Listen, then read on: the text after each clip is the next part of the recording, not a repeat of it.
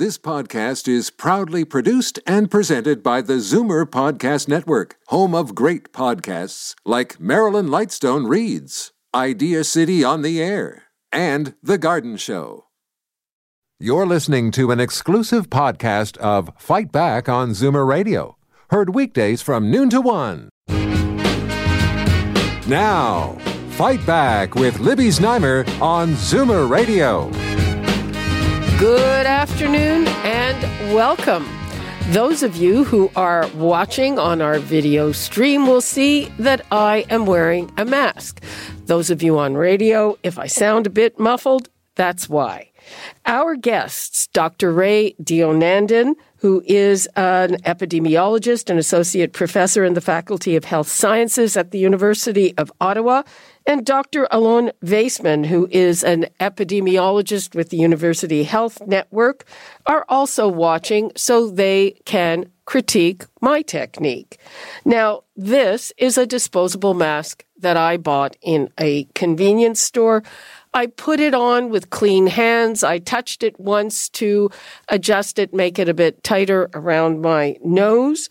And now I have to doff it. So, hand sanitizer. Let me put some of this on. Get it in there. Ooh, it stings a bit. Okay, so I am just touching it there. Whoops, it hit the microphone. That's not good. And I am putting it on top of a clean plastic bag. Now, before we get to the doctors to see how I did with this, I'm going to give the numbers out. I'm sure you have a lot of questions about masks and all the different kinds of masks and what's the right way and the right place to wear them. The numbers, 416-360-0740, toll-free 1-866-740-4740. And now to our doctors, Ray Deonandan and Alon Vaisman. Thanks for joining us. Thank you for having me. So, how did I do? Did I do this correctly? Yes. The important pieces that you did was to make sure that you sanitized your hands before bringing them to your head and neck and before touching the mask. Touching the ear loops instead of touching the actual front of the mask is correct. And then if you place it down on a surface that's clean and dry, that's the right thing to do with the part of the mask. Generally speaking, you want to make sure that you contaminate the part of the mask that's facing your face. So you may want to put the mask face down instead with the part exposed to the outside down so that you're not going to be putting that mask back on with a contaminated side towards you. In general, though, the masks should be discarded after they're used. That's the general recommendation for disposable masks.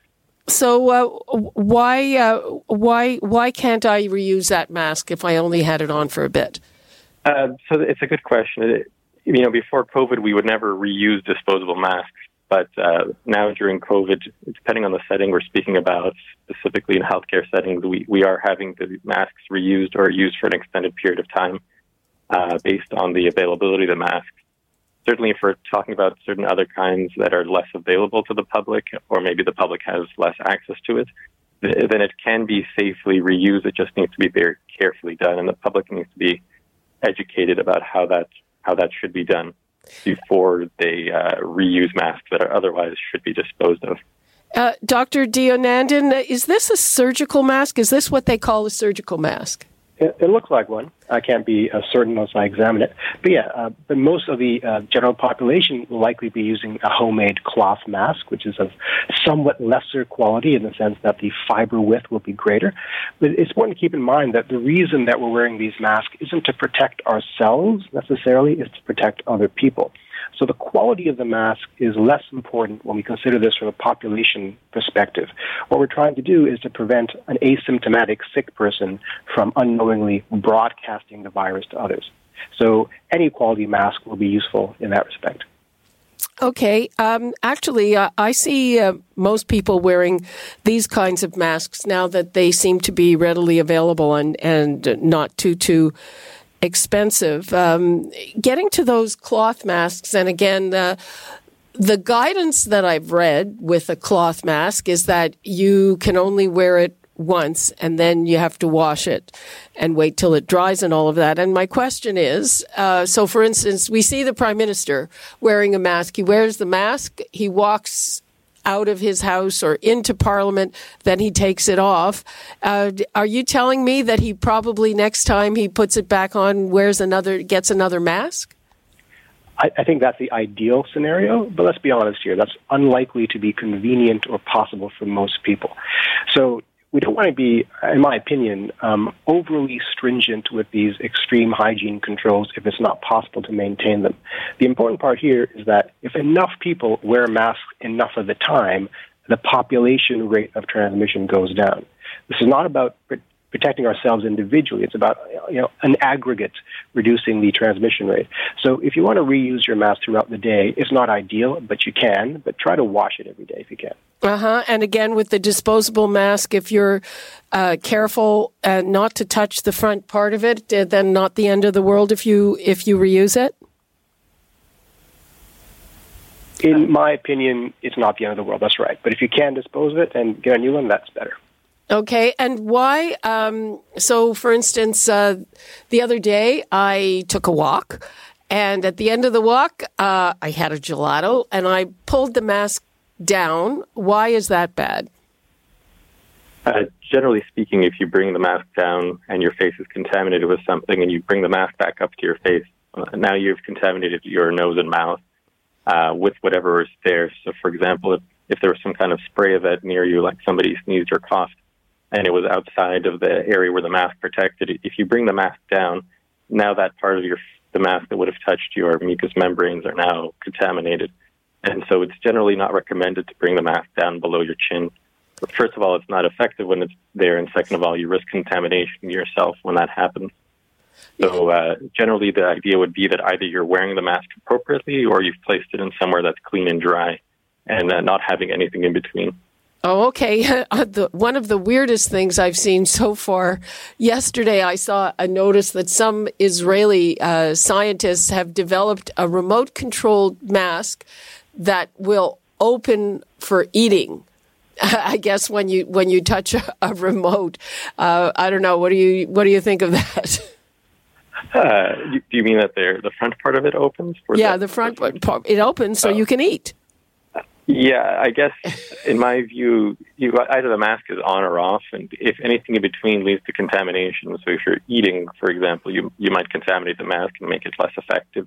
If the mask is soiled or moistened, then it's less effective in its filtration ability. It's still better than nothing, but you've severely decreased the ability to use that mask. So that would be the general approach. It's either on and securely on your face. You've cleaned your hands, you put it on, or you've taken it off and it's in a secure area that's clean and dry and you wash your hands. And anything in between leads to self-contamination, potentially. Okay, I'd like to give the numbers out again. I'm sure a lot of people have a lot of questions about masks. Do they really need to wear them? Where and how? The numbers to call, 416-360-0740, toll-free 1-866-740-4740.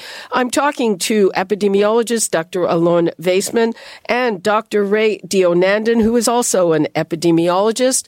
I demonstrated my mask technique at the top of the show. I know that I did the wrong thing the other day when I pulled a mask down to eat a gelato. But the gelato was really good, I have to say. The other question that I have in terms of these cloth masks, I'm trying to figure out the difference between a $5 cloth mask and a $30 cloth mask. And some of them have 2 layers. And they also talk about putting a filter in, like a bit of coffee filter. What is the point of a filter inside between the layers of a mask?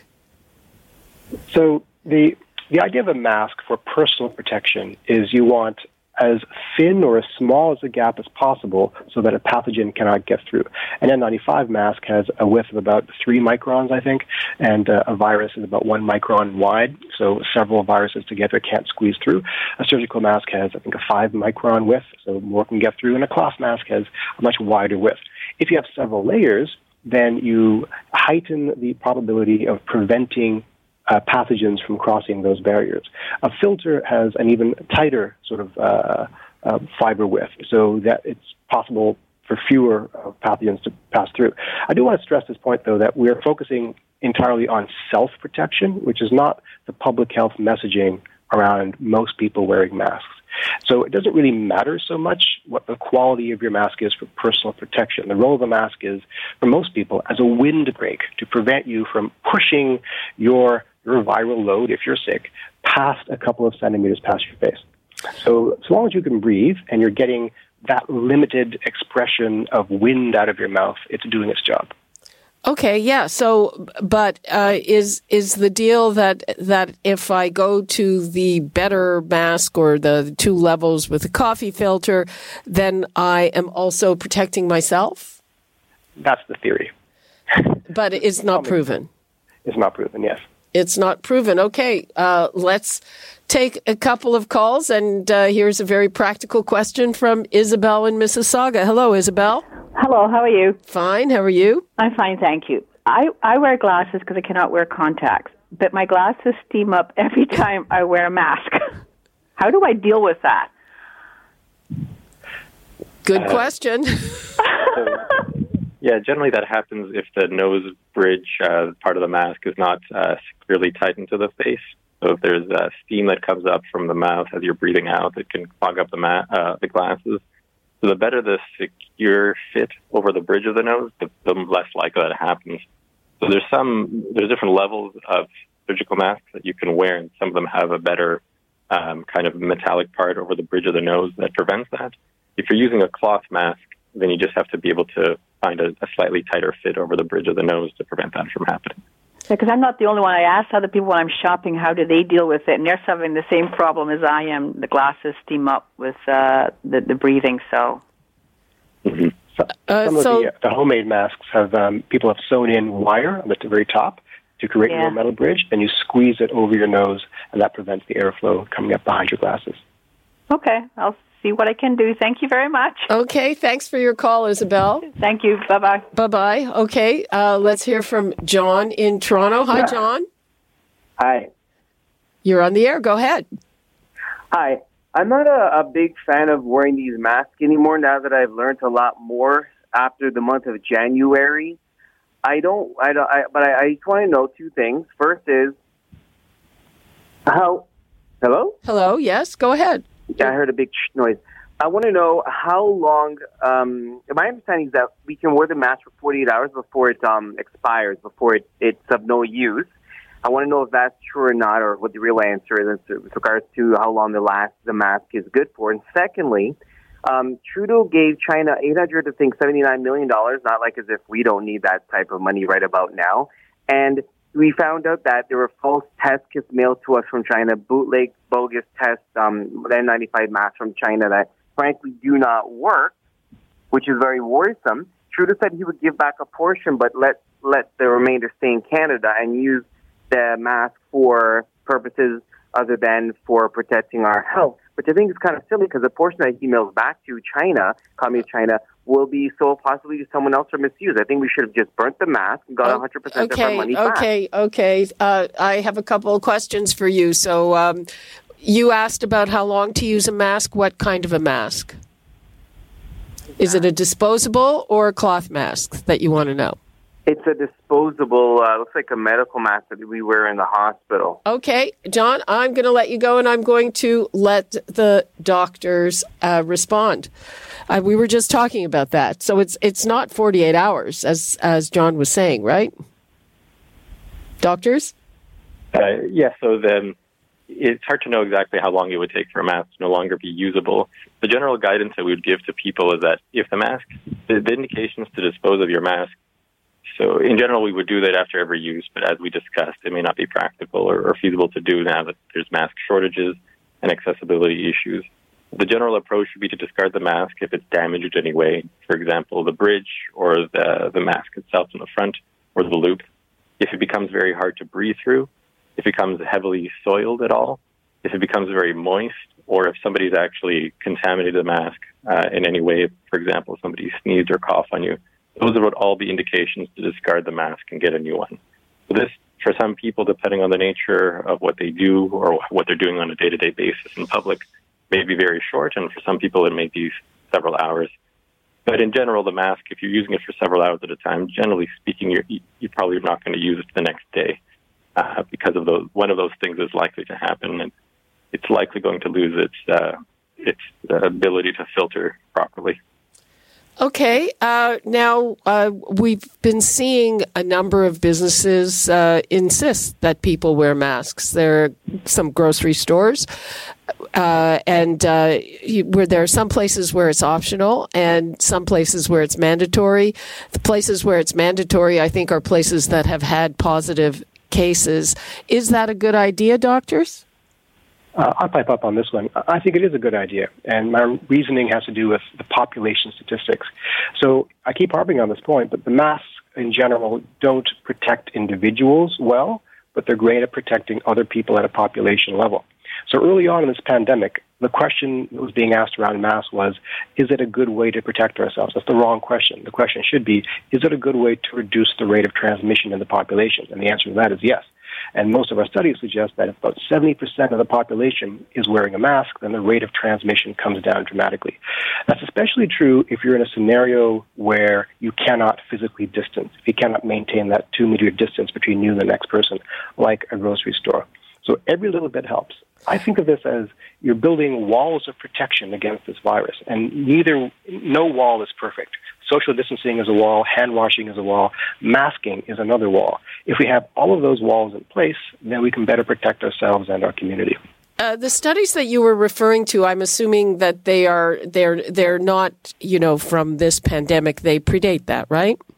That's right. A lot of them are modeling studies too. Some have been done using the common cold. Some have been done using the flu, and they're not based on COVID data for the most part, but they're based on extrapolation of modeling data. And the suggestion is every public health step we take reduces the rate of transmission and slows the possibility of a second wave. Masking is one of those steps, in my opinion. Okay, so here's a question that is slightly political. Did our public health leaders miss the mark at the beginning when they said, don't bother wearing a mask, it's not necessary, it's not going to do any good? I'll take a first crack at this one. I don't like to second-guess our public health leaders, and I understand why they were hesitant to make that recommendation, even though I think they should have made the recommendation. The first is that the danger of people wearing masks is that it gives them a false sense of security.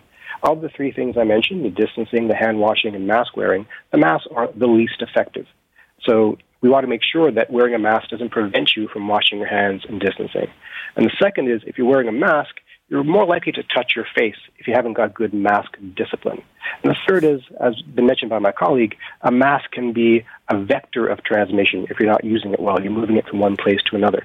So those three factors, I think, made people hesitant to recommend it to the population.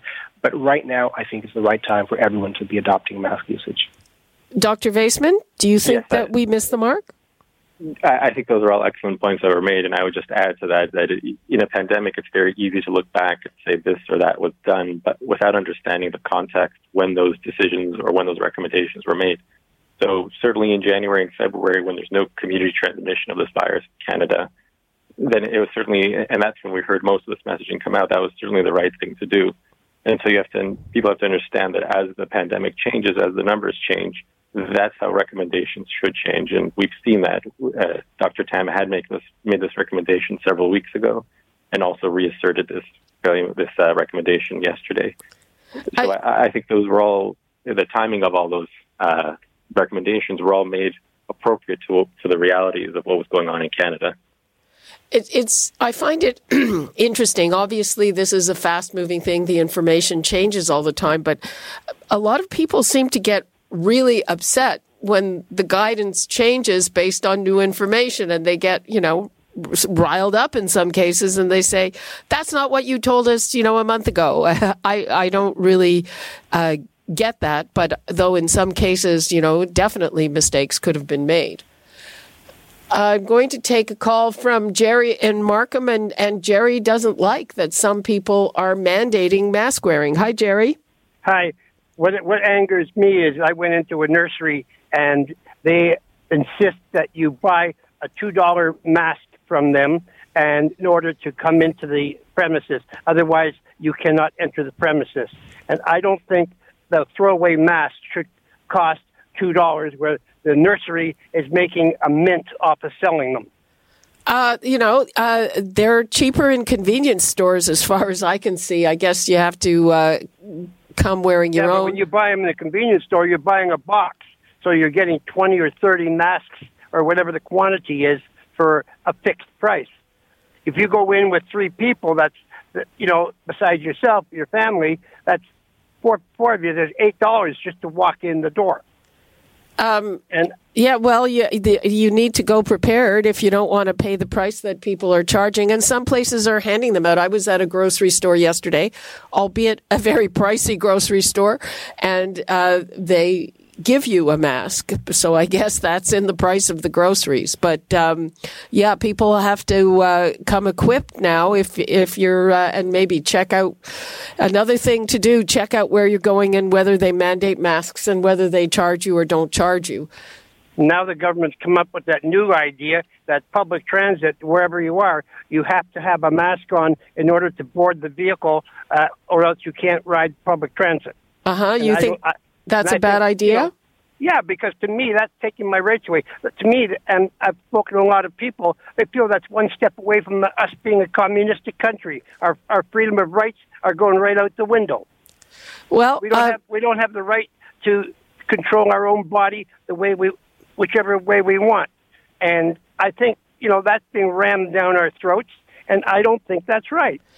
Yeah, except that studies have shown that public transit is one of the key points of transmission. I mean, you've also got the right to get sick, and really sick, possibly, I guess. I don't know. That's not that doesn't cut it with you? No, I drive transport truck, and I'm in and out of places all the time. And some of the places, they give you a mask to wear. Otherwise, you have the vestibule there where you come through the door, you hand in your paperwork, you go back, sit in your truck, they unload you and hand you your paperwork or whatever, and so that you don't even enter the premises. And so I find needing a mask is almost unnecessary for me, except for if I for going into that nursery, or if I go into the grocery store, I'll put one on for that, just for the sake of not having to deal with a hassle from the management or whatever. Well, yeah, that's a good plan. Thanks, Jerry, for your call. So, doctors, how do you get the public health message to people who think that all of this is infringing on their rights? I think people need to understand that the other side of rights is responsibilities. And if we have the freedom in society to do what we choose, that freedom must come with the understanding that what we choose impacts others. I would like for things not to be mandatory, and I would like for people to understand why it is right to act responsibly. You have the right not to ride public transit if you don't want to. But if you do ride public transit, you probably should wear a mask. So as this unfolds, we're going to see a greater tension between individual rights and the rights of the public to be safe from individuals. I'm not sure how we navigate that appropriately, but one path is that we in public health have to press that message better. That this is about protecting other people, protecting your elderly, your children, your parents, and I think that's the way to sell the message.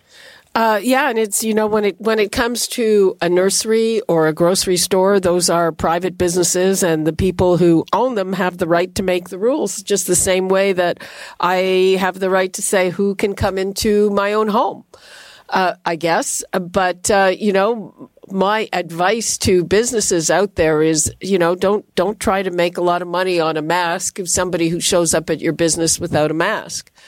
$2 is kind of borderline. I paid $15 for 10. You can get them cheaper than that, but they're generally speaking going to be, something over a dollar per disposable mask. I think that's, and I don't think there's much of a shortage of these things now. You can make your own as well. Yeah, my sewing skills are limited.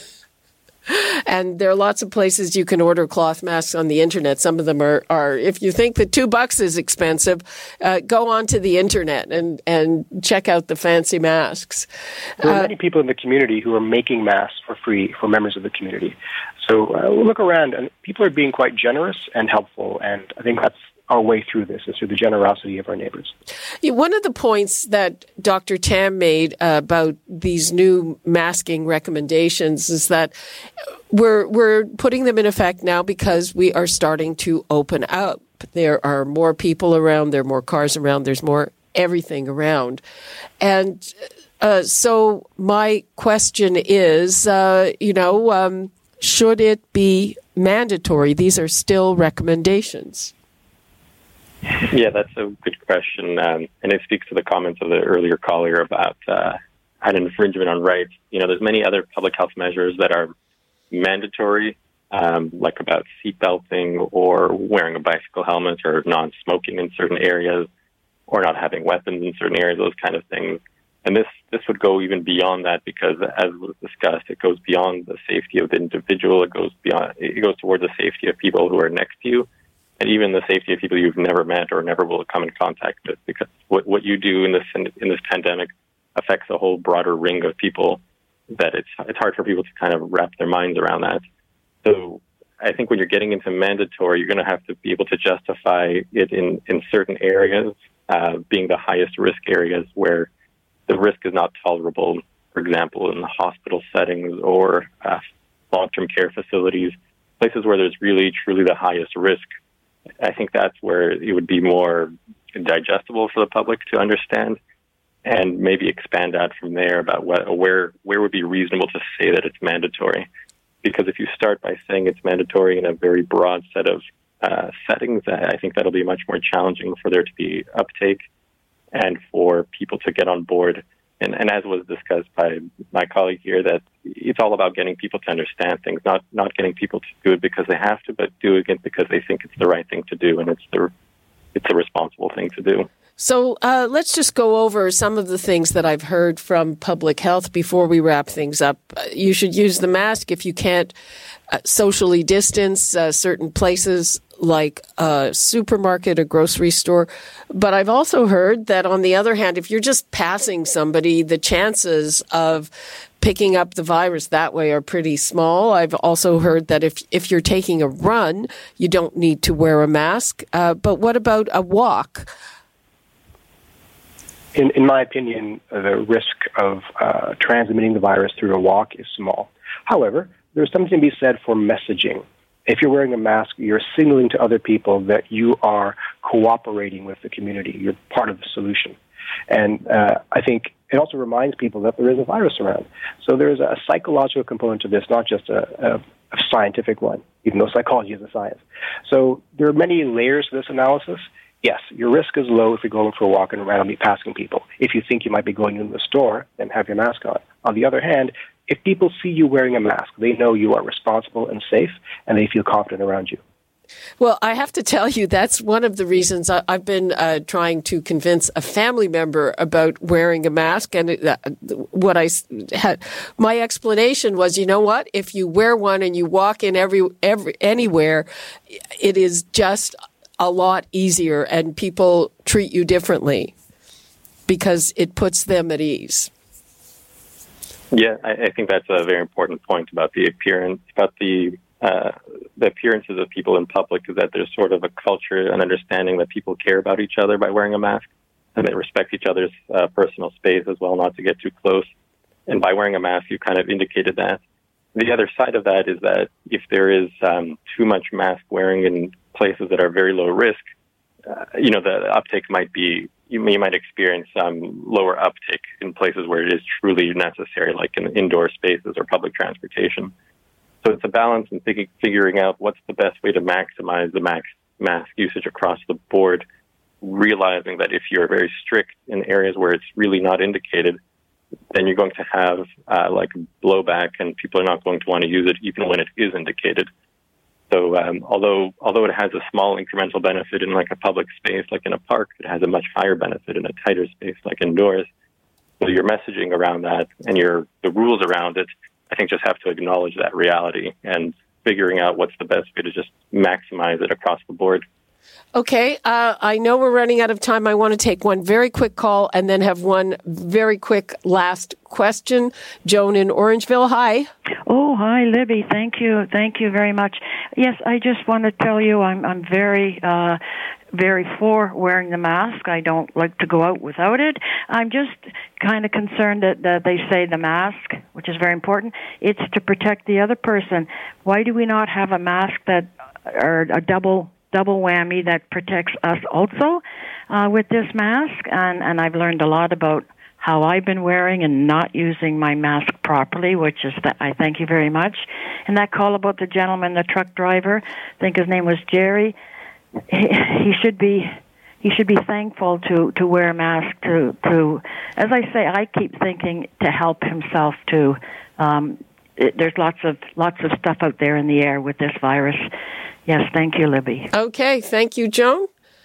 Appreciate your call. Again, we're out of time. My last question to the doctors before we wrap up. Yesterday, I drove through our neighborhood, Liberty Village. I saw very few masks, and the people were very young. And as I drove uptown and people got to be a little older and with families, I saw a lot more masks. So we remember at the beginning of the pandemic, young people were a little kind of lackadaisical about this. Do you have a view of that before we wrap up? Yeah, I'll go first. This is a major concern of mine because young people will probably be the biggest transmitters of the disease going forward and might be the cause of the second wave. So it's more important than ever before for the youth to get on board with protecting everybody else. And that means, hopefully, wearing a mask to prevent transmission because they're likely to be asymptomatic carriers. Dr. Vaisman, do you have a view?